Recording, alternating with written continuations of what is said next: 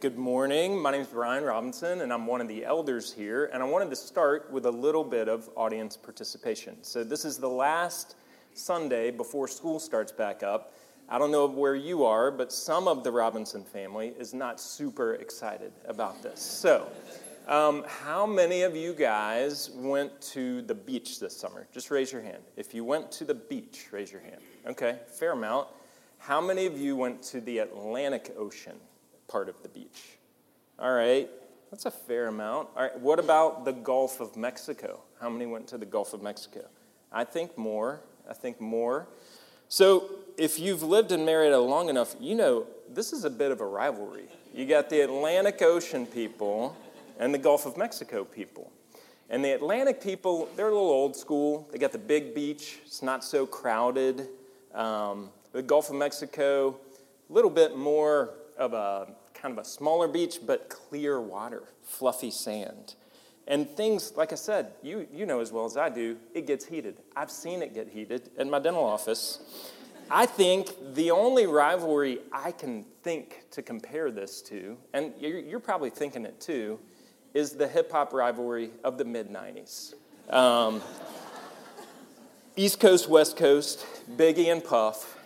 And that culminated, as most of you also know, in the '95 Source Awards, where Snoop Dogg gave an amazing speech. And I just think it's important to just get that out there. As for me and my family, we roll with the Gulf Coast, and you need to know that about me. My mom grew up in Panama City, and my dad grew up in Alabama, so I like to say I'm pretty purebred redneck. Which I think explains my fascination for airbrush and Brad O'Kelly's sermons. So when Manny and I first got married, we went down to Seaside. We took our family to Seaside. We just had Cindy and Meg, and we had great memories there. This is all along the Gulf Coast. Just two little kids there that have grown up a lot. As Seaside became more crowded, we started going to Rosemary Beach, which was, it's a beautiful place. We have, more kids now, but I just have great memories of, teaching kids how to ride bikes and going snorkeling and just a lot of fun at those beaches. And that's also, at Rosemary Beach, we saw this fig vine there. And the fig vine was something that Manny and I both saw as at this nice house, and we kind of wanted to bring that back to Marietta. Yeah, there it is. That's kind of what we saw. And so I'm going to come back to the fig vine, but before I do, I wanted to tell one last story about one of my favorite places on 30A. Has anyone ever been to the restaurant George's? Have you ever heard of George's? It's in Alice Beach. As the kids say, bussin'. I mean, it is good. It is a good restaurant. So, about several years back, something happened to me at George's that I need to share with y'all. We had a busy day at the beach. Manny's mom came and was babysitting our kids that night, and Manny and I had a date night at George's. And I think we had ordered our food probably at that point, and it had been raining outside. Okay, that's an important detail in the story. I had on flip-flops, not great traction in the rain, and we ordered our food, and I went to go use the restroom. Well, another thing you need to know about George's at that point is different. It's changed now. The restroom at George's was outside. You had to enter outside, like a gas station or something. It was weird. So I went to the restroom, and the restroom at George's, you also need to know, was probably about as big as this area right here up on the stage. I don't know. And then it had, really important detail, one sink, one commode. Okay, you men know what that means. It's a one-person bathroom. So I don't know if anyone's ever compared the stage to a restroom, but that's what just happened. So I'm coming in hot into the restroom at George's. Remember, it's wet. I have on flip-flops. So I come in and I open the door and notice a gentleman is sitting on the commode. So I put on the brakes pretty hard and slipped into the bathroom. I'm on my back in George's bathroom. I think my flip-flops were touching this man's wadded-up pants at that point. And I was saying, I'm sorry. I'm sorry. I'm sorry. And I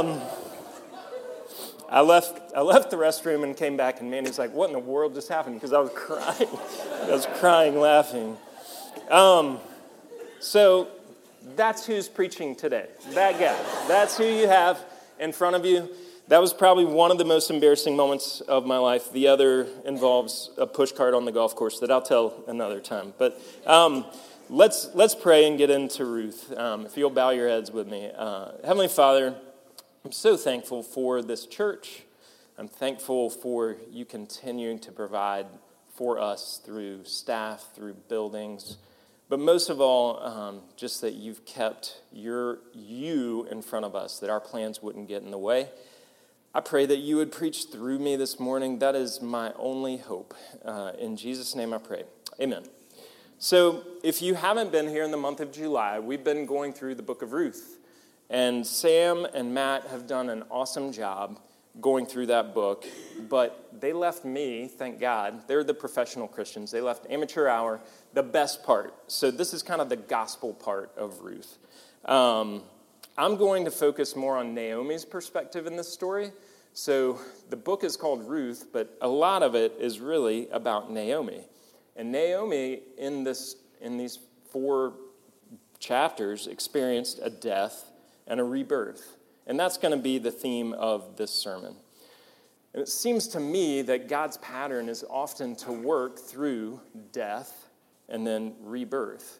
And we don't just see that in our own lives. We see it in nature. We see it in his son, sending his son to die and then to be reborn for us. Why does God work in this way? Well, the honest answer is, I don't know. But it does seem to be a very effective way to get me to trust in him and depend on him. So first, let's talk a little bit about Naomi's death. So Naomi, in the earlier books of Ruth, she experienced a famine in her hometown of Bethlehem. She and her husband left their hometown with her 2 sons and moved to Moab. In Moab, her husband dies, and then her sons both die. So to recap, famine, death of a spouse, death of her only 2 children. She decides to go back to Bethlehem, and her daughter-in-laws both go with her, Ruth and then Orpah, which is one of my favorite biblical names, Orpah. I don't think we have any Orpahs in the house today, probably. But Orpah eventually decided not to go. So we read this story, and it's like 5 minutes of our lives. But this was like years of Naomi's life, all of this death. And what I want to know when I'm experiencing trials like this is, why so long? Like, speed it up, right? One of my favorite books is called The Green Letters. I'm going to read a quote from there. It says, "When God wants to make an oak, he takes 100 years. But when he wants to make a squash, he takes 6 months. There are idle days apparently useless, when even prayer and holy service seem a burden. Are we, in any sense, renewed in these days? Yes, for any experience which makes us more aware of our need of God must contribute to spiritual progress unless we deny the Lord who brought us." So God's basic ingredient for growth is our need, and I have plenty of that. But death is not the end of Naomi's story, or yours, or mine. Naomi also goes through a rebirth. So this is kind of the verses that were read this morning. So her daughter-in-law, Ruth, eventually found a kind and wealthy man. His name was Boaz. And he's known as the kinsman redeemer, which Sam and Matt have both done an excellent job preaching on. And that just means he kind of points us to Jesus. He redeemed her family. He was a Christ-like figure. So then Ruth and Boaz have a son named Obed. I'm going to read 2 of the verses from the end of Ruth 4, verses 14 and 15. "Blessed be the Lord, who has not left you in this day without a redeemer, and may his name be renowned in Israel. He shall be to you a restorer of life and a nourisher of your old age. For your daughter-in-law who loves you, who is more to you than 7 sons, has given birth to him. So he has not left you this day without a redeemer. I mean, when I really kind of strip away all my prayers, that's really my ultimate prayer, is that he will be with me. This is not how Naomi felt a few chapters earlier when she came back to Bethlehem. The people of Bethlehem saw Naomi coming back, and they said to her, Naomi. And she said, don't call me that. Call me Mara, which means bitter. But these verses say that's not true. He will be to you a restorer of your life and a nourisher of your soul. So this is the gospel. This is the good stuff in Ruth. Restorer of life. What does that look like in our lives? Well, it doesn't look like what I think it's going to look like, usually. Literally, restorer of life means rebirth. And I think this kind of rebirth is like the abundant life that Jesus talks about in John 10. Nourisher of your old age. Well, the older I get, I think that looks like peace. I think that looks like freedom. In the midst of hard things, I think it's possible to have this. And we will have it in heaven. Naomi's grandson, Obed, was David's grandfather, not great-grandfather. And David was a man after God's own heart, and then was also in the lineage of Jesus. And I think God is showing us by including that little line at the end that he's using Ruth and Naomi in his greater redemptive plan of his son. So a few things in conclusion to wrap up. We're all in some type of death and rebirth. And that may be a literal death, or it may be the death of a goal, or the death of your plans. And it may not even be happening to us. It could be happening to someone close to us. So how is it possible to have joy or peace in the midst of that? James 1, 2 through 4 say, consider it pure joy whenever you face trials of many kinds, because you know that the testing of your faith develops perseverance. Perseverance must finish its work so that you may be mature and complete, lacking nothing. Mature and complete sounds like something that I need and that I would love to have, but I would like a shortcut through the trials. I don't really want to go through the hard things. I remember studying these verses with my friend Bo, and he pointed out the verses say, consider it joy when you face trials. The Bryan Robinson Revised Standard Version would say, 1 year after you face the trials, consider it joy. So how does this happen? I mean, how is this possible? Well, I know it's possible. I've seen it. I've seen it in my life. I've seen it with my friend's life. I was talking to my friend Matt Hooper. It is happening for him right now in the midst of some really hard things. And I want it more and more. We know from what's preached here every week, there's not anything that we can do to behave our way into it or earn it. I think the Holy Spirit has got to be the active agent in this. I think it may have to do more with our perspective. Scotty Smith says, we move from the general of John 3:16, which says, God loved the world, to the specifics of Galatians 2:20, which say, Jesus loved me and gave his life for me. So I think we have to shift our perspective from ourselves to God, and that can feel like freedom. Dane Ortland, in his newest book, Deeper, he says, we grow in Christ no further than we enjoy his embrace of us. There are times when I don't really believe that Jesus could love me, as I know the depths of my sins, and that's probably true for you too. But I think that's actually when Jesus wants to love us all the more. Dane Ortland also writes, in those times, And hear these words. These are so good. Jesus lovingly tells us, you know you're a mess. Your entire existence has been built around you. Step in out of that storm. Let your heart crack open to joy. Plunge your parched soul into the sea of my love.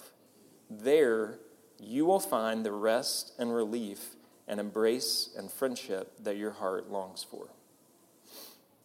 I need to hear that like every morning.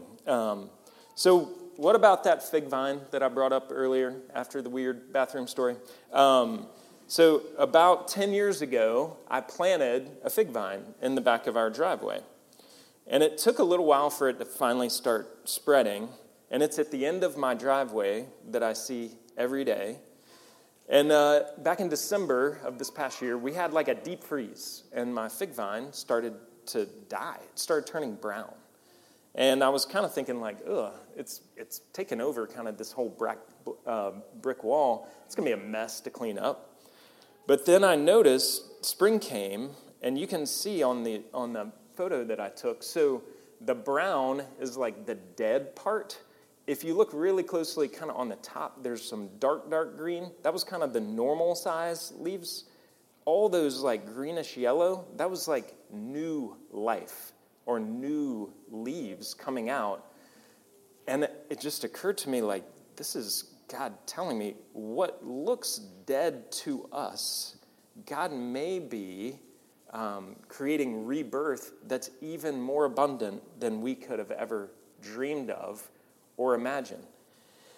And I think that's how God works. And I think our job is to remember He is the vine, and He's the ultimate restorer, nurturer, and redeemer. And we are the branches, and our job is to abide and to look to Him. Let me pray for us.